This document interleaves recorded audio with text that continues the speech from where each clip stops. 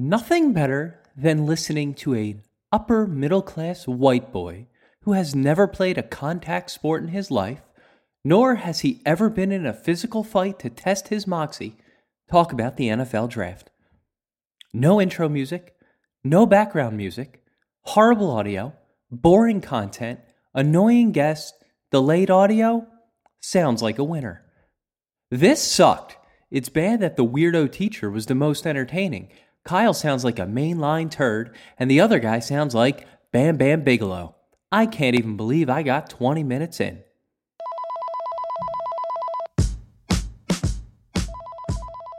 All right, welcome to Crossing Broadcast. I'm your host, Kyle Scott. I'm joined, as always, by Adam Lefkoe and Russell Joy. Guys, the reviews are in. It's all downhill from here, I guess. Thank you so much to all of you who dropped comments and 5-star ratings in iTunes. It's fantastic, and especially thank you to the person who called me a weirdo. I could not agree with you more.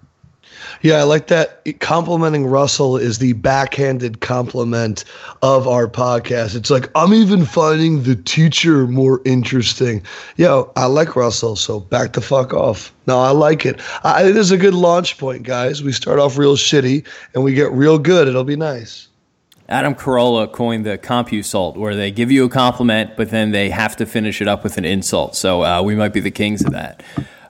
Brief first show follow-up. We did have a few mic issues. There was a little bit of delay and some cutting out on Adam's end. I screwed up some editing stuff, so I had to take all three of our voice tracks and try and match them back up within the span of 20 minutes so we can get the show up. So there was some rough edit points, and we completely blew through a topic on ESPN and their firings, which we will get to today because I think it's definitely worth talking about right now. So a little bit of room for improvement. Overall, not bad for a first show. Just a reminder, if you're listening, the show will run 3 times per week to start. Be posted Mondays, Wednesdays, and Fridays around 7 a.m. And if you haven't already, subscribe in iTunes, Google Play, or wherever you listen to podcasts. And please, as Russ said, leave us a 5-star review. It does help us get ranked. All right, guys. NFL draft. It is 6 in the morning the day after. I don't know what we were thinking starting this a week where we were all going to be up crazy late on Thursday night. Adam, you hosted Bleacher Report's live 5-hour coverage on Facebook. How are you even here? I'm here because I dislike the draft pick so much, and I saw that both of you guys liked it, and I needed to come and explain to you what it is that happened last night, that I pushed myself out of bed. All right, go right into it. So let's pretend that talking about a draft pick is like talking about a girl that you just started dating, and that when I say, man, what's she like? And you're like, well, listen, she's young, she's got great production, she's got really good character. That's what they're saying about Derek Barnett. And when you tell me that, that's the equivalent of being like, look, she's got a really good personality. When you say those things, age, production, and character, you know what you're not saying? He's a really good athlete. He's a freak of nature, a game changer. What they got was, and Russell was joking before, Brandon Graham, a longtime veteran plug-in at a very big part of the draft at pick number 14. Jonathan Allen was there. Jonathan Allen was a top 5 guy next to Fletcher Cox. That would have been crazy. O.J. Howard is a specimen. Brent Selleck is 32. Malik Hooker, I understand not going with a safety, but this is another top 5 guy that we could have figured out a way to get involved. Gary and Conley, apparently the NFL checked out, and we already knew that we liked him, could have been the guy. Reuben Foster. These are all guys that are like team changing, and they went with he's a really good character guy. This is the character guy after last year. They took Mills, Wendell Smallwood, and McAllister, and he gave a whole speech about how, look, character, it's sometimes they're college kids and they make mistakes. So pick one, Howie. Do you more care about character or do you care about athletes? Because all I'm reading is this whole Reggie White sack thing. Every single article in the Philly Daily News is about the sack thing and character. When you get a lot of stats in college, it doesn't matter. Like, look at the all-time leaders in sacks in the NFL. I mean, in college, they don't always translate to the NFL. Danny Chung is the all-time pass leader in college football. It doesn't matter. Stats don't matter in college football. And Marcus Hayes, his column was such shit yesterday. Don't boo the defense. And then he used two likely fictional fans having a discussion to push his narrative about, Vinny Curry, what are they going to do? Whether or not they should boo or not. Don't boo defense. He is so bad in his column that he has no original thought. He likely made up those two fans. I get really this morning? fired up. He Yeah, loves it was writing this the morning. straw I was man in my column. bed at 2 a.m. reading the column going, dude, this is dog shit. Dude, Like, he had that up too. They tweeted out a link to their back page within, I want to say, 8 minutes of the pick, and it already had the Hayes column. So he had that written long before the pick So was that made. means that he made up Yep. he made up a fan conversation, and it wasn't even good. Like, man, I read all 4 Philly Daily News articles were the same article, just repurposed. How do you not take different notes? How are we not talking about, wow, Jonathan Allen fell and they didn't take him? So that was my rant.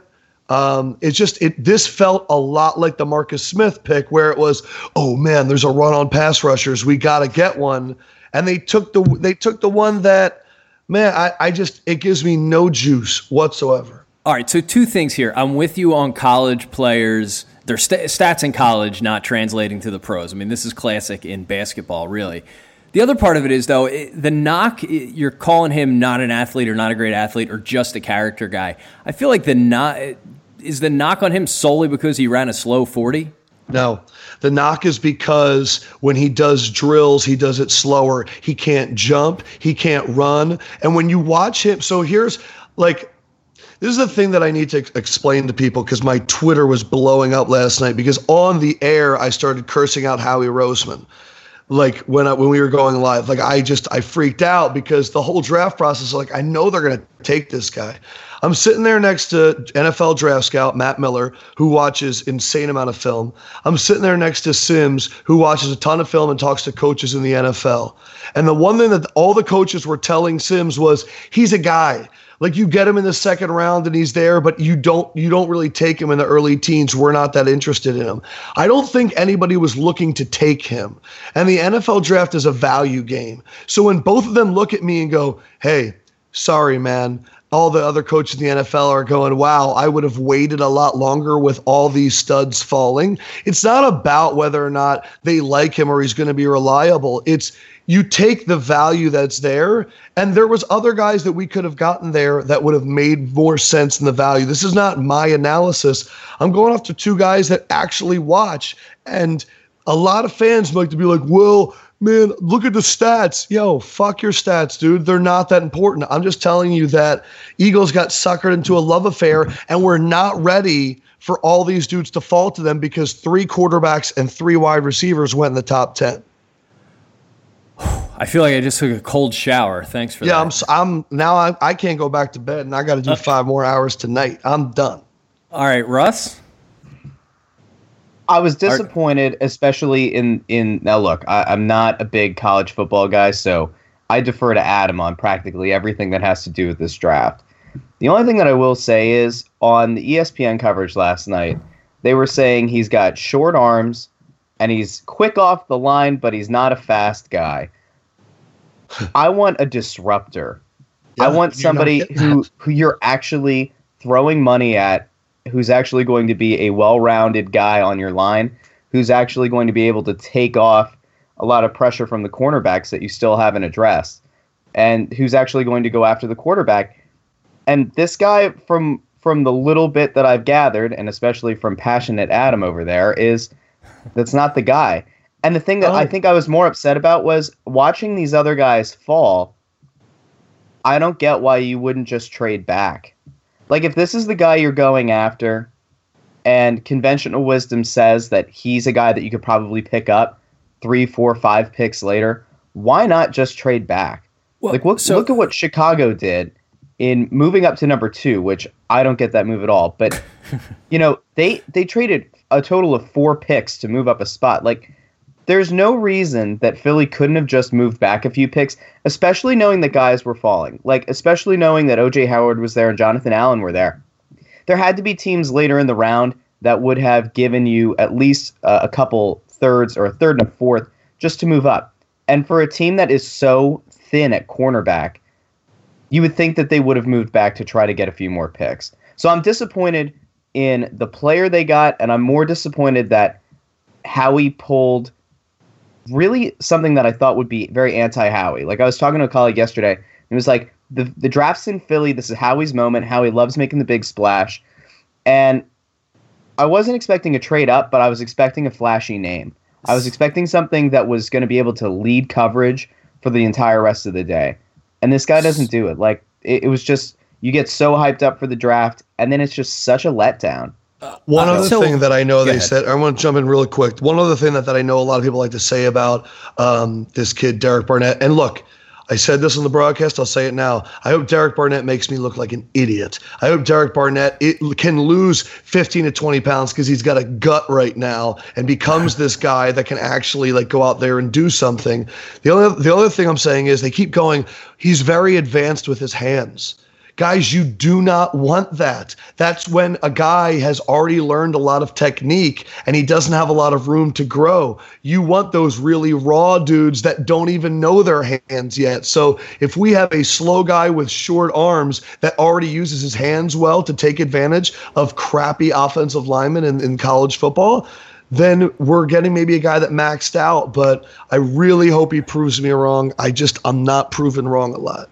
I started to get to know my hands real well around the time I was 12, but that's a different story.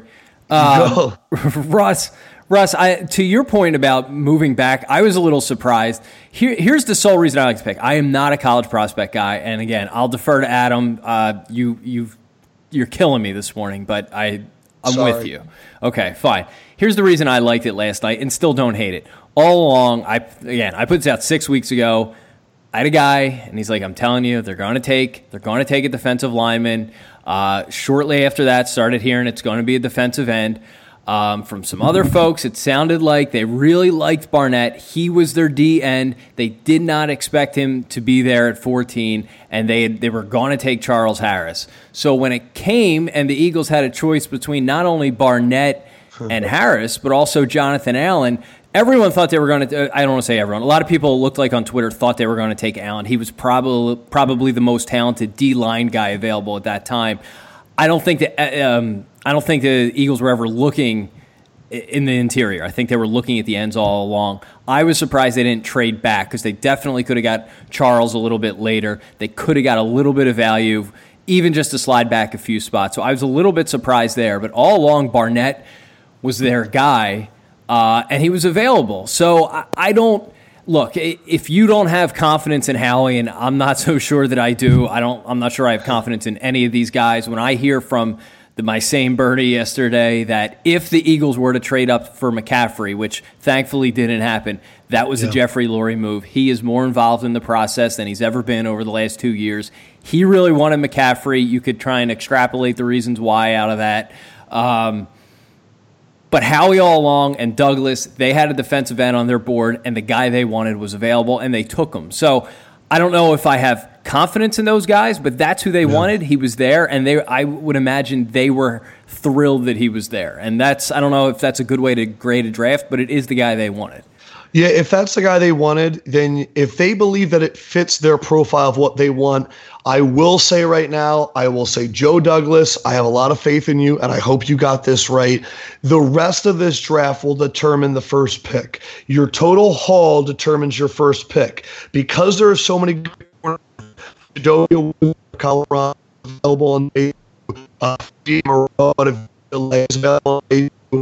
I know that Matt Miller, he already has slotted Joe Mixon to the Eagles around 2. If they go defensive end running back in the first 2 rounds and we're not addressing corner until the 3rd round, then the second round, I need them to get a corner. I mean, this secondary is so bad. They need to get a guy to pair alongside Jalen Mills. But if they go defensive end and running back, man, I don't think they're going to get one of these really good corners that they thought they could wait around for. So we'll see if their patience pays off. I was somewhat surprised they didn't go with Gareon Conley. When that report came out that an NFL owner made him take a polygraph, which is ridiculous, I immediately thought that sounded like a Lurie thing. And then when the Raiders took him and it was a Davis thing, I was like, that's a Mark Davis thing, not a Lurie thing. But would you have taken him there, Adam? Yeah, absolutely. Yeah. I mean, it sounds like everyone did their due diligence on the guy, and it doesn't sound like he laid a hand what on happened was, for that to happen 2 days before, he put out the very strong letter saying that it was definitely not me. He said he was willing to take a DNA test, a polygraph, and all that. And then think about which college coach is going to help his player out the most with the police department. Urban Meyer, because he's talking to the police department all the time. They were able to get the information out, and once it started coming, I'm getting a steak dinner from Matt Miller because I told him that Gareon Conley was going to get drafted, and then it ended up being the first round.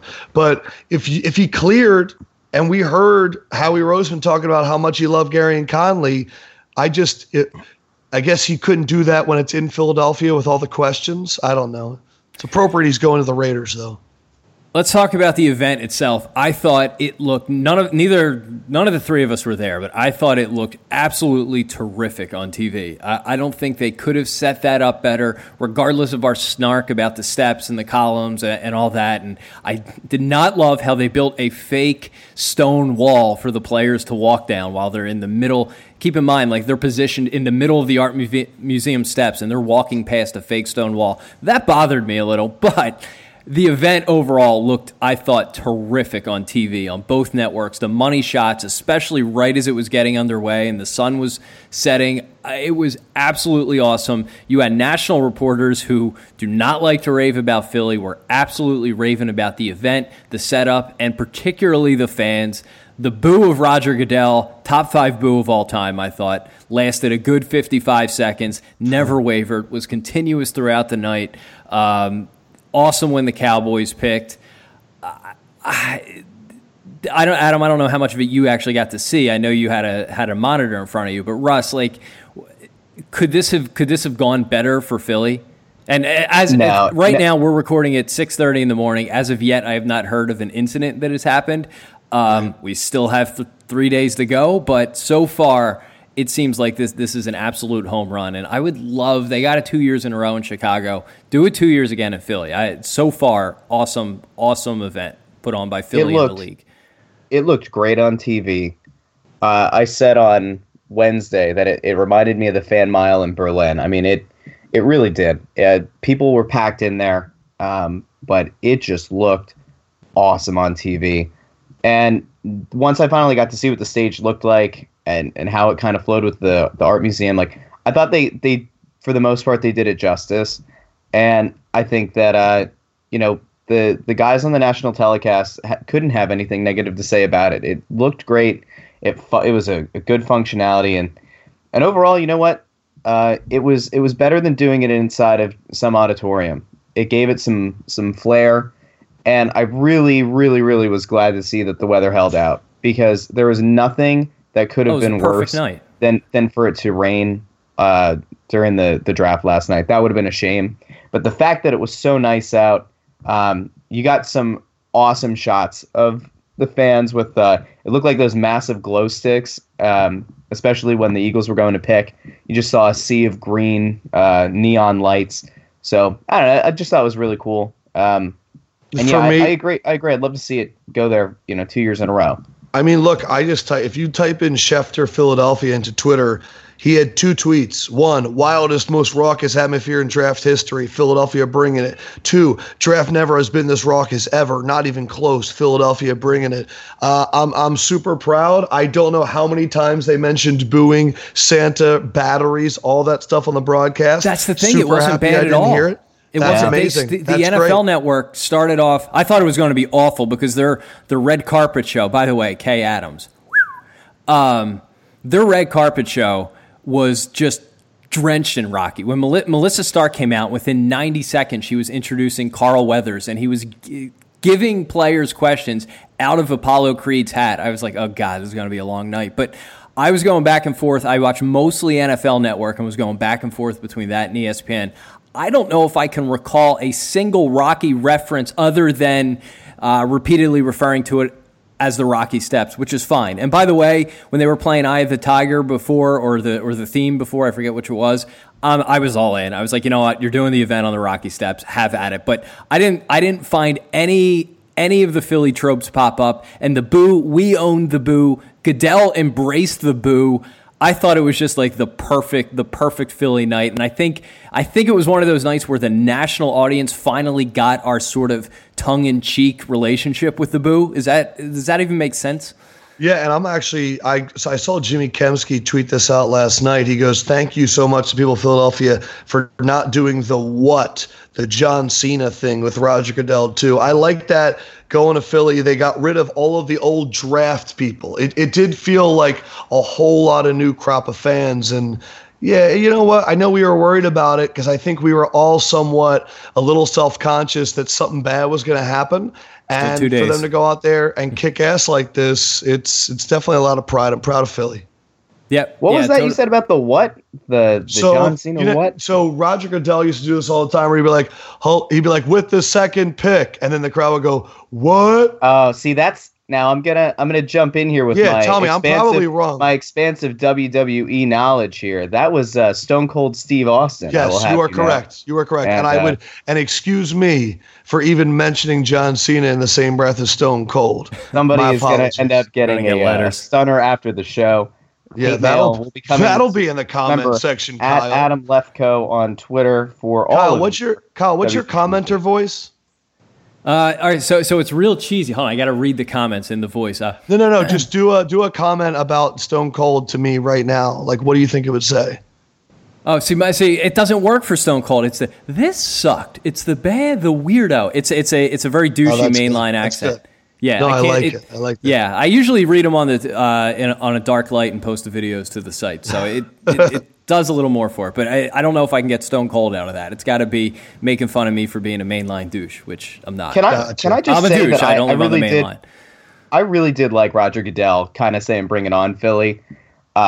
Totally played into it, and I think that was part of why it was such a good moment from the national perspective of like, yeah, Philly is totally going to go in on Goodell. And it's a unifying moment across the nation because everybody hates Roger Goodell. Absolutely. Pick the heel and pour it on. It's exactly what happens whenever Gary Bettman walks up at the NHL draft. Same thing. Like it was just perfect. It was well done. Good job. One of these days America will find a commissioner that it likes. One of these days. All right, so look, there's going to be no shortage of draft talk today. I think we added our 2 cents fairly well.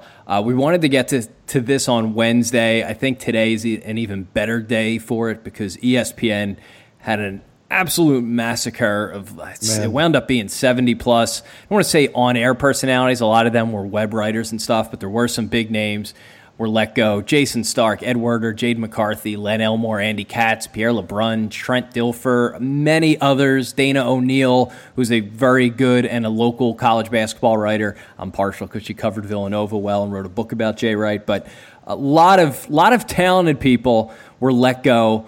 There's a lot to unpack here, so if you haven't been following the story, ESPN losing revenue, the ratings are down a little bit, and there's really two reasons behind this. One is they are losing what are called carriage fees, and that is if you have a cable subscription in the United States, there is a very, very good chance that you are paying for ESPN. You have ESPN, and what you may not know is that you're paying for it. About $7 of every cable bill goes directly to ESPN. They sort of pioneered this model. It started as like 20 cents back in the 80s, and they've continually jacked it up as they've gotten more sports rights, and cable providers essentially had to offer their subscribers ESPN, and ESPN is able to hold them hostage. So as people are cutting the cord or younger people are just never getting cable in general, there are a lot of people out there, believe it or not, who do not like sports and do not want to pay $7 a month for ESPN. Even people who do like sports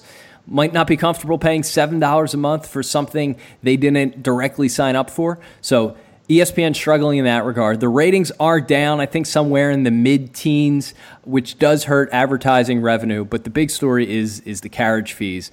And on Wednesday, ESPN realized they had to cut some costs. They're paying billions to the NFL and the NBA, and in a few years, those rights are going to come up again. And for ESPN to justify their fee to cable providers or to over-the-top streaming services or even just as direct subscription, they're going to need money to pay for that stuff, and they're going to bid big.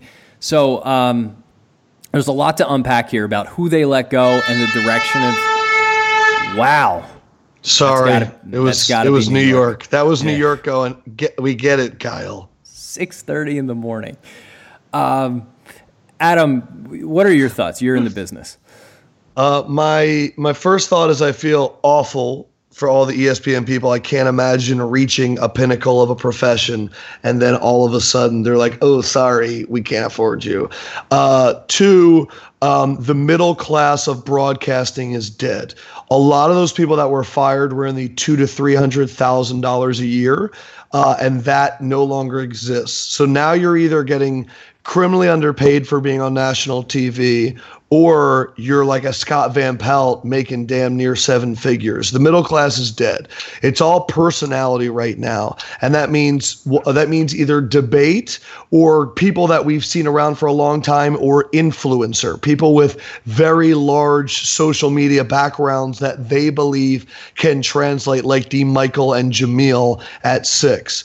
SportsCenter has gotten rid of their rotating anchors, which was always a fun thing for me growing up, seeing who would be doing the 6, who would be doing the 10, who would be doing the overnights. That's now dead. They've all been personalized for certain broadcasting right there.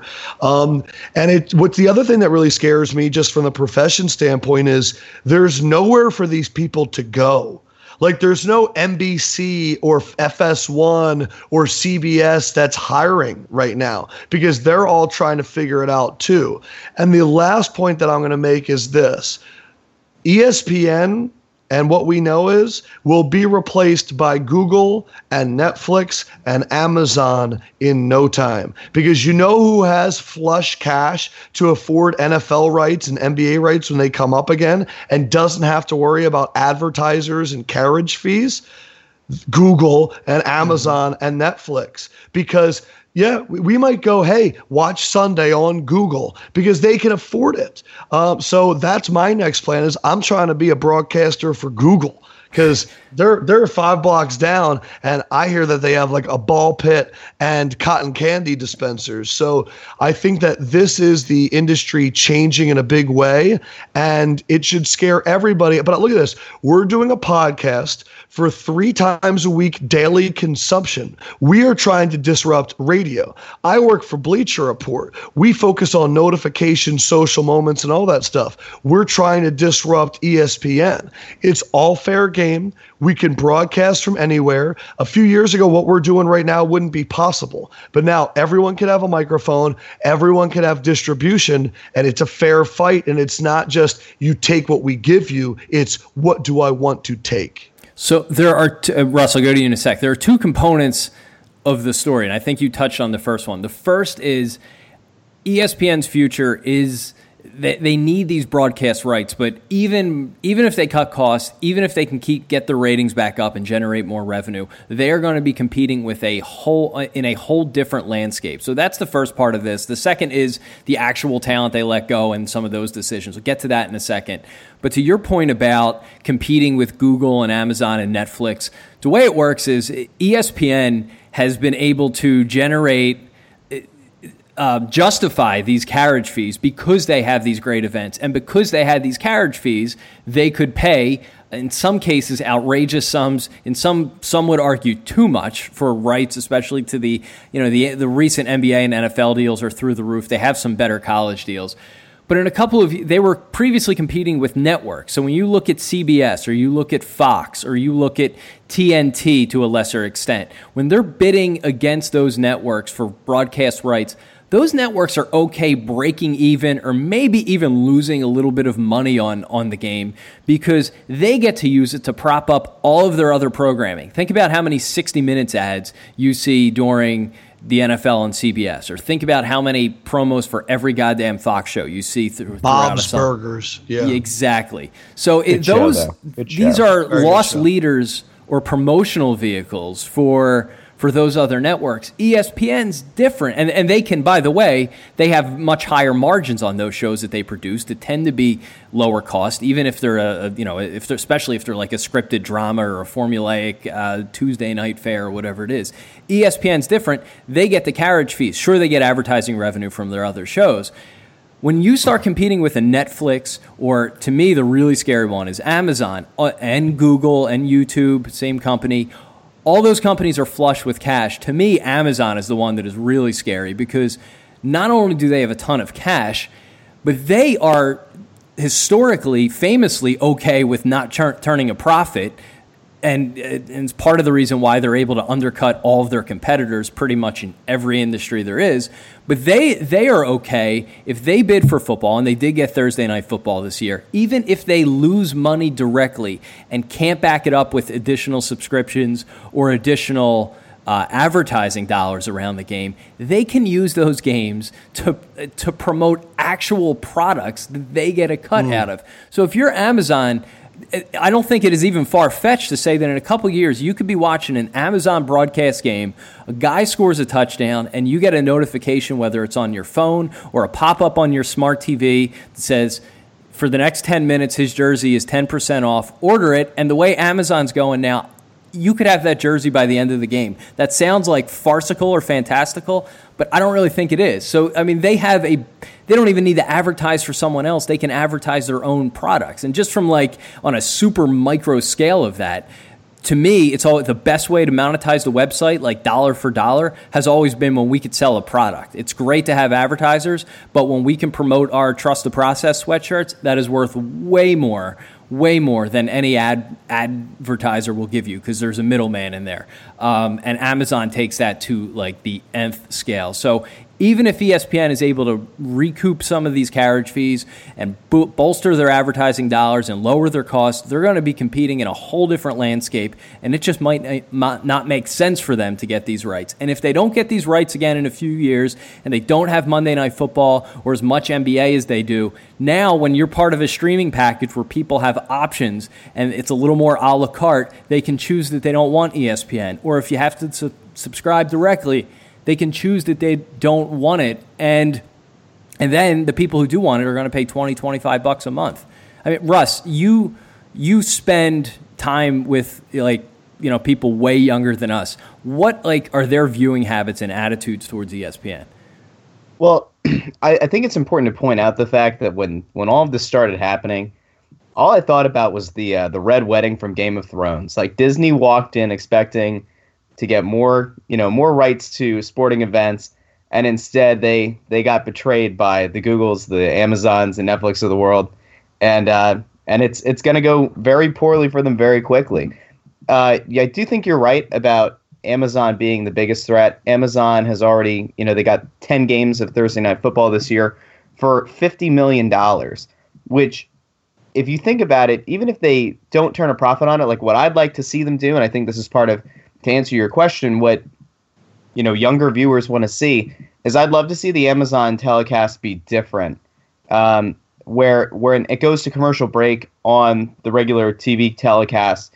That on Amazon, maybe they do something that's more like NFL Films, where you're down on the sidelines, you're just hearing the sounds of the stadium or the sounds of the game instead of being forced to watch a commercial. And I think if Amazon is willing and able to do something like that, and to get people to stop watching it on the CBSs of the world, even the NFL networks of the world, and watch their product because it's so much more engaging and it makes you feel so much more like you're there at the stadium, I think that would do a lot, especially for the younger viewers, because nobody likes commercials. The kids that I encounter on a daily basis do not want ads. They're almost willing to pay to get ads removed from apps. So if you're going to say that, look, you might have to pay a monthly fee to Amazon, but you also get great content on the TV side of things and movies, it feels like you're getting more for your money.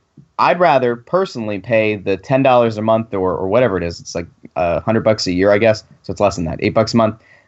I'd rather pay that and then also know that I'm getting 2-day shipping, and then I'm getting The Man in the High Castle, and like all those kind of shows. Plus, which is boring, by the way. No, I love it. But what could potentially be a better product in terms of the actual setup of the game and the telecast. I'm telling you, if they can't, from my perspective, it would be stupid to do the traditional model of a broadcast on Amazon, especially during commercial breaks. If you do something that's different, that's how you pull people off of their TVs and onto their Fire Sticks or however they consume their media. I have one industry point that I want to explain to people because I think numbers sometimes can help. Yeah, go ahead. Okay, so the U.S. internet ad industry, the money being spent from advertisers went from $59.6 billion to $72.5 billion in a year. Okay, so it went up like $13 billion. Of all of that new money, all of it that went to internet companies, 99% of it went to Google and Facebook. Think about that. That's not just ESPN.com. That's not just Bleacher Report. That's Target.com. That's JCPenney.com. That's BuzzFeed. 99% of it went to Google and Facebook. ESPN announced that they're trying to have a bigger digital footprint. The Google and Facebook, we exist in their worlds. Remember, Facebook owns Instagram and all of that. Google owns practically everything. The only thing I'll say is there was another story that came out this week. Barbie sales declined for the third straight year. They dropped 13%. Barbie's dying. When we were younger, I bet you guys were saying, man, Barbies have been around forever. They're going to be around forever. That's how I felt about ESPN. The institutions that we thought would never die are dying. And it's going to be a really weird landscape in 5 to 10 years because Barbie's trying to figure out Barbie.com right now. And that's not their world. I go to my Chase.com and they're like, hey, would you like to read an interview with Serena Williams? I'm like, no, I'd like to check my fucking checking account. But everybody's trying to get content right now and figure it out. And none of them know what the hell they're doing. Can I also say that I think like one of the things that it might be the most upsetting, especially like there's always been the cynic in me, and I know that I'm branded as like the overall media hater in the room, but I don't actually at this point get as much pleasure out of watching the inevitable demise of ESPN like I would have liked 5 or 10 years ago. I think it's a shame that, and I know we talked once before about the idea that every young media person, it seems like, who wants to go into radio is trying to be Colin Cowherd. I feel like so many of the people that are going into the TV side of things are trying to be their own version of Stuart Scott. Stuart Scott was incredible at what he did. And the Scott Van Pelts of the world are great at what they do. But I think so often people are trying to make their impact in the market that they're losing sight of who they are and how they, how they made it to where they did. And it is a shame because now I look at it as these people are losing their livelihoods. And like Adam said, there's nowhere for them to go. Like a Jason Stark will get picked up. And Ed Werder will get picked up. But they'll wind up somewhere. These writers, I feel bad for those people, I want to pose your point about coming up in the business and being on air to Adam, because I think, that's right in your wheelhouse. You were a sports anchor. My friends still go, hey, you want to go to ESPN? Like, that's still the question that I get. And is that true? Like, not now. No, I don't want to live in Bristol, Connecticut. That sounds awful. But I'm a human. That's the thing is, I think I'm the only one in this business sometime that's like, oh, I'd like to have a family and be a human. And like, as long as I'm getting paid to talk about sports, I love life. And Bleacher Report for me right now is that company that has figured out social and all that stuff. So I'm not going to go to the traditional broadcasting company that's trying to figure it out. That's the reason I went to Bleacher Report in the first place, because I saw this 3 years ago. Yeah, that makes sense. One other thing, Russ, to your point about Amazon broadcasting the games differently, I'm totally with you. I think eventually it has to get to doesn't have to get to a point, but these other companies, since they don't have these same conventions, will be able to do things differently. For now, though, with the Thursday night games, I believe they're just simulcasting them, so you're going to get the exact same broadcast. There might be some wiggle room on the commercial front, and they might be able to do some things in those windows because it's on top of everyone else who's watching the game on TV, and Amazon can promote their own products and those things. So they can have different ways to monetize it. But I think ultimately you're never going to get sports without ads because there's always going to be people who will not pay for it. You know, my wife likes watching football. She's not going to pay for it, but when it's on, she'll watch it, and then she has to deal with commercials. But I agree with you that over time, they're going to be able to do some things that are a little bit different to bring in a younger audience. And Roger Goodell talked about it last night. They're already cutting out one of the 5 commercial breaks per quarter, which is I'm sure that just means the other ones will be longer and halftime will be longer, but less stoppages is always a good thing. So the NFL, I think, recognizes this to some degree. There's a fine balance. The other thing, kind of quickly, I feel like there's 2 ways ESPN could have gone with this, and they took away the road that no one wanted them to take. It might make financial sense. They decided that these local reporters, or even the specialists like Jason Stark and Ed Werder, really weren't driving towards that vision of more carriage fees and broadcast rights and higher ratings. The First Takes of the world, the Scott Van Pelt show, those are the things that really drive ESPN's ratings. So for their advertising business, that's what's important. But one of the things, I think the thing, people who really dislike ESPN and like to rail on it and acknowledge the fact that it's gone downhill relatively quickly and SportsCenter is no longer indispensable. There are reasons for that. But one of the reasons people roll their eyes at ESPN is because they go towards this contrived debate.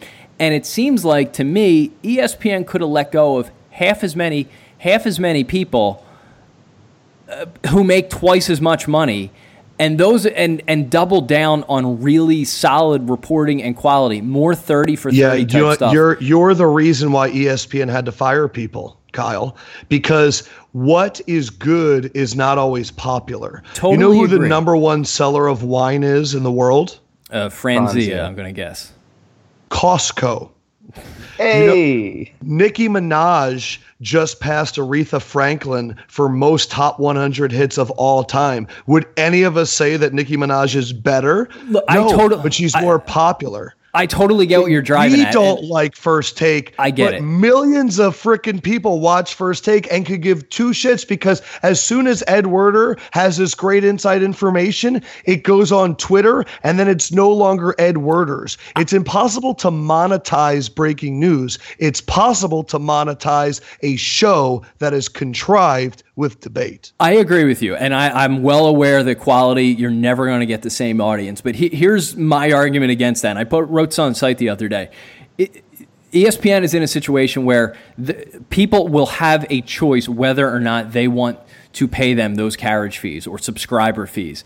And that is as easy as it is to watch First Take, and as big as its ratings may be, right now, we talked about this in our last show, media is about attention rather than total impressions at this point. Things are moving towards attention, I want to say.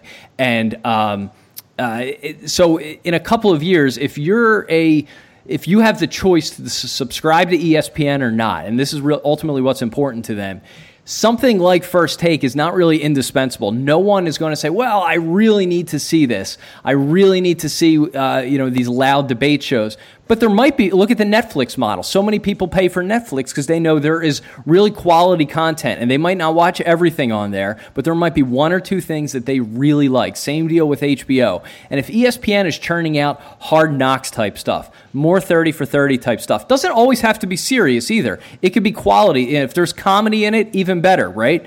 But when people are making that decision, do I really need to pay $9.99 a month for ESPN just because I want to watch Tuesday night basketball? If ESPN has 1 or 2 really good series that people need, I feel like that could be more important than the overall mass of the audience just to milk every last ad dollar out of it. I know there's definitely a debate there. I'm not going to like argue that my way is right, but I think people wanted to see them get rid of the idiocy, and they doubled down on it for better or worse. I think which I think is also part of the shame of like what FS1 is doing.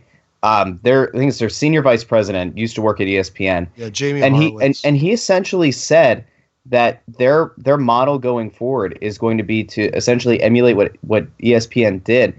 So instead of them going on the reporting side as well, they're trying to do a ratings grab with this Undisputed show with Shannon Sharp and Skip Bayless.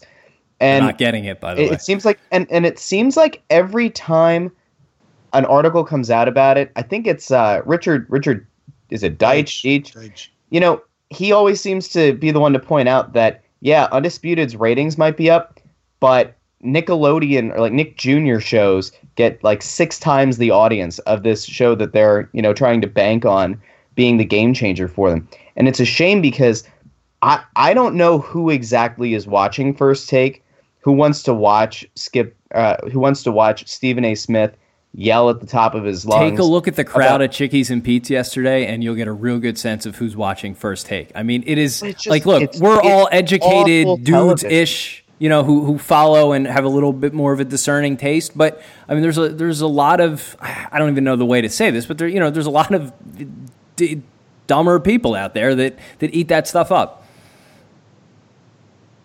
I know that's, I don't know. I don't know. No, I think you're right. Yeah. I just think that it's interesting. Deitch is also the kind of person that preaches that we should be watching more women's basketball. And that's kind of his thing. And his thing is always, it's the journalistic integrity of these organizations to cover news. And what these organizations are telling us is, listen, we have parent companies. They're asking where the hell the money is. And we can't have this journalistic integrity for news anymore.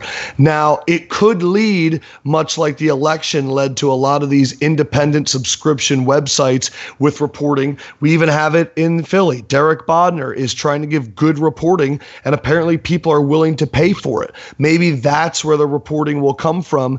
Maybe Ed Werder could get his own edwerder.com and get breaking news and write his own content.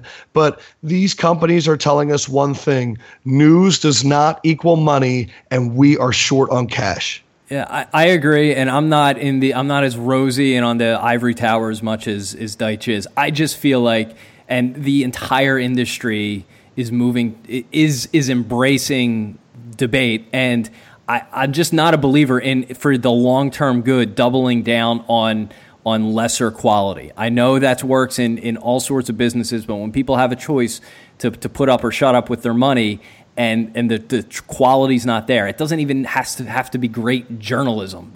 There's a way to do quality programming that's fun and light. I just think a lot of the debate stuff is not quality. So I'm not a believer in doubling down on things that just at a very base level are not good. But I mean, this is a discussion that everyone is trying to figure out right now, and we're not going to solve it in 22 minutes on a Friday morning. Real quick, we got a few minutes left. Let's do a couple of quick segments. How's that for a transition, by the way? It was nice. I'm really proud of you. We're working on it. All right, I think I can only stick around for one of these, so whichever one. All right, so all right, who are you? You're a real Molly Querim. Who's the big winner from last night? I got Takaris. Is it Takaris? Takaris McKinley's grandmother. Gotta be happy. I mean, the Find Me Later is also a T-shirt in Atlanta, and I am so upset that wasn't an Eagles pick, because they would have been printed and shipping out this morning if that were here. Also, by the way, we got the audio. Let's play it here. It means everything, man. It means everything. I made a promise to her. Like I said, I was going to go D1. I was going to get out of Richmond. I was going to get out of Oakland. I was going to live my dreams, play the NFL. And I'm here, man. I completed the promise. That means every fucking thing to me. Excuse my language. Man, find me later, man. Find me later, man. This means everything to me. Everything to me, man. What you didn't hear at the end of that was credit to Dion for reeling him back in and telling him to channel his passion. And he actually seemed to take the advice right there in real time and recalibrate the interview. So I thought that was pretty good. Adam, big winner? Big winner for me is the NFL in terms of competing with the Patriots. I think the two best teams in the AFC, the Texans and Chiefs, were a quarterback away from competing with the Patriots, and they both got one. And I look at some other teams in the NFL, and I go, man, the 49ers can be rebuilding quickly. The Jaguars are rebuilding quickly. I thought it was a really good draft except for three teams. I thought Cincinnati reached on John Ross. I thought Baltimore picked Marlon Humphrey and it sucked. And I thought the Eagles picked Derek Barnett and it sucked. And I'm sorry for everyone if you're waking up and you're in your commute and you wanted to be positive about Derek Barnett. I'm not that guy. I apologize. Russ, big winner? And my big winner, and I know that we said on Wednesday that we didn't think that the city of Philadelphia would really have a lot monetarily to show from this, but Philadelphia is the big winner. The money shots of the crowd, the setup on the art steps, and overall just not having the national media pound people over the head with Santa Claus, D batteries, and all that stuff, and like cuts to cheesesteaks every 10 seconds. Philadelphia is the big winner. They did a great job. The people who set it up deserve credit. And you know what? Like, I don't know if it's necessarily going to change any kind of perception about the city of Philadelphia, but I wouldn't be too surprised to see the tourism numbers in the summer go up at least a little bit. So Philly wins for me, and it really was a great job. Totally agree, and I think that whole setup looked better. I thought it was going to be kind of sparse the way it was laid out, but when you packed the people in there, it really did. It looked like an absolute great setup, and the visuals on TV were awesome. That's probably a good place to end it. That's our show. Again, thanks for listening. We welcome comments, feedback, and, of course, questions. We usually get to them at the end, and we will. If you haven't already, subscribe in iTunes, Google Play, or your podcast player of choice. And please be sure to leave us a 5-star review. That definitely helps with our ranking in iTunes. We want to see if we can come up on Sims and Lefko there. You guys are in the low 100s, so we're... Oh, man, I would love it. If it would be Nicki Minaj passing Aretha Franklin, man, it'd be great. All right, we'll see you guys on Monday. Be chatting on the interweb. Maggots prey upon the living dead.